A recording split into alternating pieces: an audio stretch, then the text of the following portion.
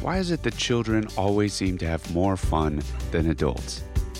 They're always laughing and playing, jumping in puddles. To a child, the world is a giant playground. Everything is wonderful and fascinating. But to adults, not so much. It doesn't have to be that way, though. Join me, Gabriel Siegel, on a return trip to childhood as we rekindle joy and enthusiasm for life. Hey, puddle jumpers. Thanks for coming back. I think before we get rolling here, it's important to talk a little bit about happiness. The pursuit of happiness, that seems to be the game that most of us are playing. We're always looking ahead to that next thing that needs to happen before we can be happy. If only X happens, I'll finally be okay. And we all know how this goes, right? Eventually, we get what we want. We get a fleeting burst of happiness, and then it's gone. It's on to the next thing. We all intuitively know that this happens and that it doesn't last. But this pattern in our adult lives, it persists. And it's not because we're stupid, but because most of us simply haven't found a better way. It's the norm. And in our global culture, nobody taught us anything but this. You've got to learn something new. You've got to be something else. You've got to change who you are. And never mind the fact that you've been working on this for your whole life with very little to show for it. It doesn't work. So let's start by changing the direction of this equation. Instead of seeing happiness as something to be found in the future, we can start seeing it as something we've already had in the past, as kids. Instead of seeing our older, future selves as the ones who finally got it figured out, we can look to our younger, childlike selves as the embodiment of our aspirations. And instead of asking, when will I finally be happy, we can ask, when did I stop being happy? And what am I doing right now that's getting in the way of my own natural joy? If we start to see things in this way, we can then conceive of the idea that we are capable. We're capable of happiness. We might even have that capacity today. It's just a matter of figuring out what I have to stop doing, not what I need to start doing. So let's look to children and see if they really have something to offer us here. We'll have to see, are they really happier than adults? So I did a little research. I've been working with kids for quite some time, but I also did a quick Google. I found this great video on YouTube titled, 100 Kids Tell Us What Makes Them Happy. It's exactly what it sounds like. Kids were asked what makes them happy, and they answer. Their answers are what you might expect. Rainbows, sprinkles, candy, playing with a friend, etc. There's two takeaways I had from this video I want to share with you. The first thing worth noting is that the things that make these kids happy are small things. Rainbows, candy, playing outside, these are all easy to acquire. They're regular occurrences in daily life for most people, and there's no significant obstacles in the way between a child and getting what makes them happy. Therefore, their happiness is reachable. But there's another important thing going on that's easy to miss. The second important thing to note about this video is that the kids are laughing and smiling the whole way through. At no point during the video do these kids have any of the things they say make them happy, and yet their faces are lit with joy. They have this natural glimmer in their eye. So from this, should we assume that doing TV interviews is maybe one of the things that make all children happy? Possibly. But there's a more probable explanation here. And that is that children are happy anyways.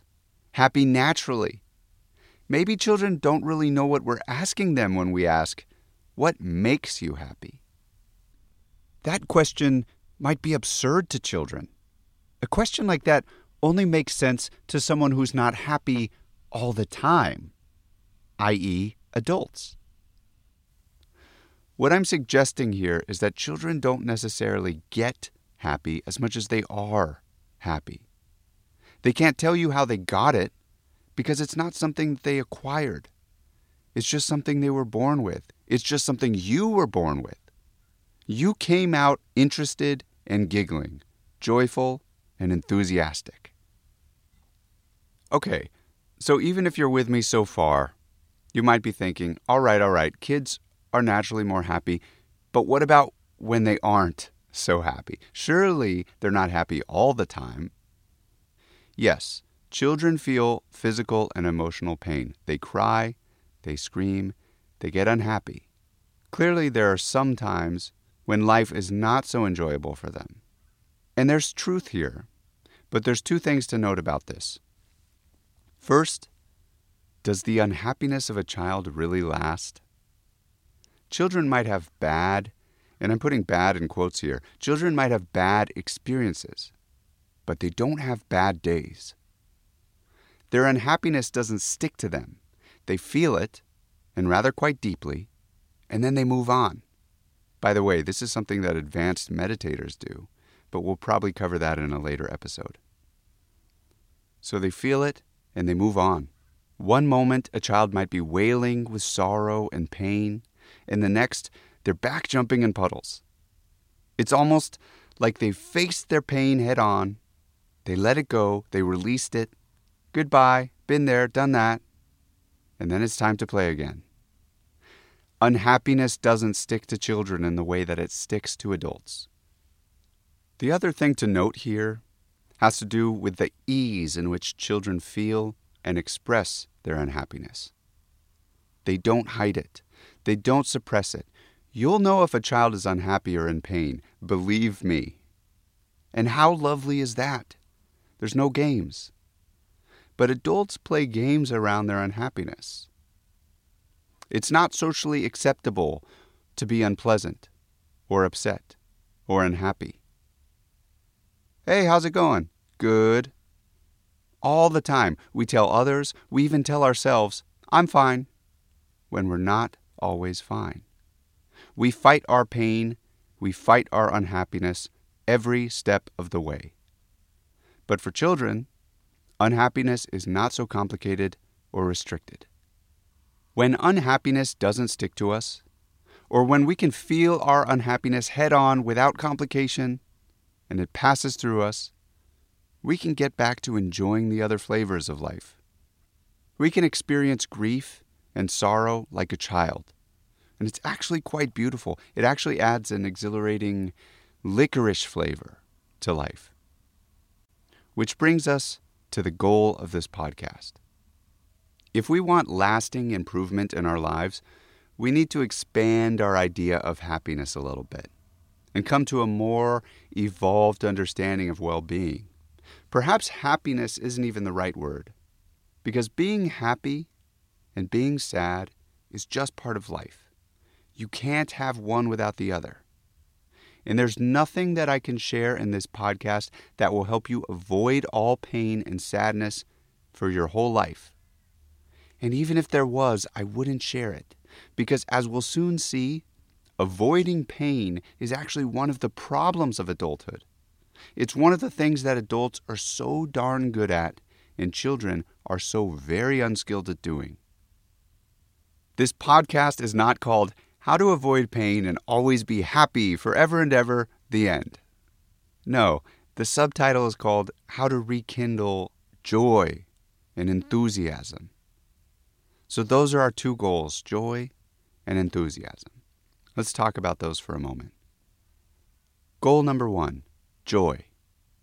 I prefer to use the word joy instead of happiness. Think of joy as to enjoy.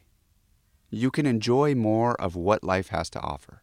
What does it matter if you're happy or sad? What does it matter if you have happy or sad moments? If you're enjoying more of life, you will be happier. So we're aiming for enjoyment here. Not happiness, not pleasure, not sex, not love, but enjoying whatever life has to offer. Yes, you will be sad at times.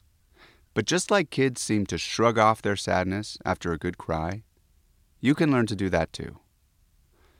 So that's goal number 1, to have more joy, to enjoy more of life. And goal number 2, enthusiasm. I looked up the definition. Enthusiasm is intense and eager enjoyment, interest, or approval. We already talked about enjoyment. That's goal number 1. But what about the things in your life that, try as you might, you just can't seem to enjoy? At least not yet. In those instances, we fall back on enthusiasm. We can at least cultivate some interest or acceptance that things just are the way they are right now. You might as well be interested in going on what's in front of you, in your life, whatever it is, whatever you've got. Can you be curious about it? Can you allow it to be there? Can you play and dance with it? This is enthusiasm. Enthusiasm is the opposite of having a numb life. Nobody really wants to be numb. They only want to numb pain. But the ways we try to numb ourselves from pain, well, it numbs us from joy too. It disconnects us from life itself. So we're going to have to learn to face all of life with a little bit more interest and a little bit more approval. To be enthusiastic about the mystery of life, just like children are. So together, we're going to explore how to cultivate joy and enthusiasm. Not only will this help you be more playful in your life and more likely to jump in puddles, but with more joy and enthusiasm, the quality and depth of your life will significantly improve. So far, I have not found an upper limit to this improvement. The more I practice cultivating these qualities, the better my life gets, and I wish the same for you. So let's go jumping in puddles. Let's go make a splash.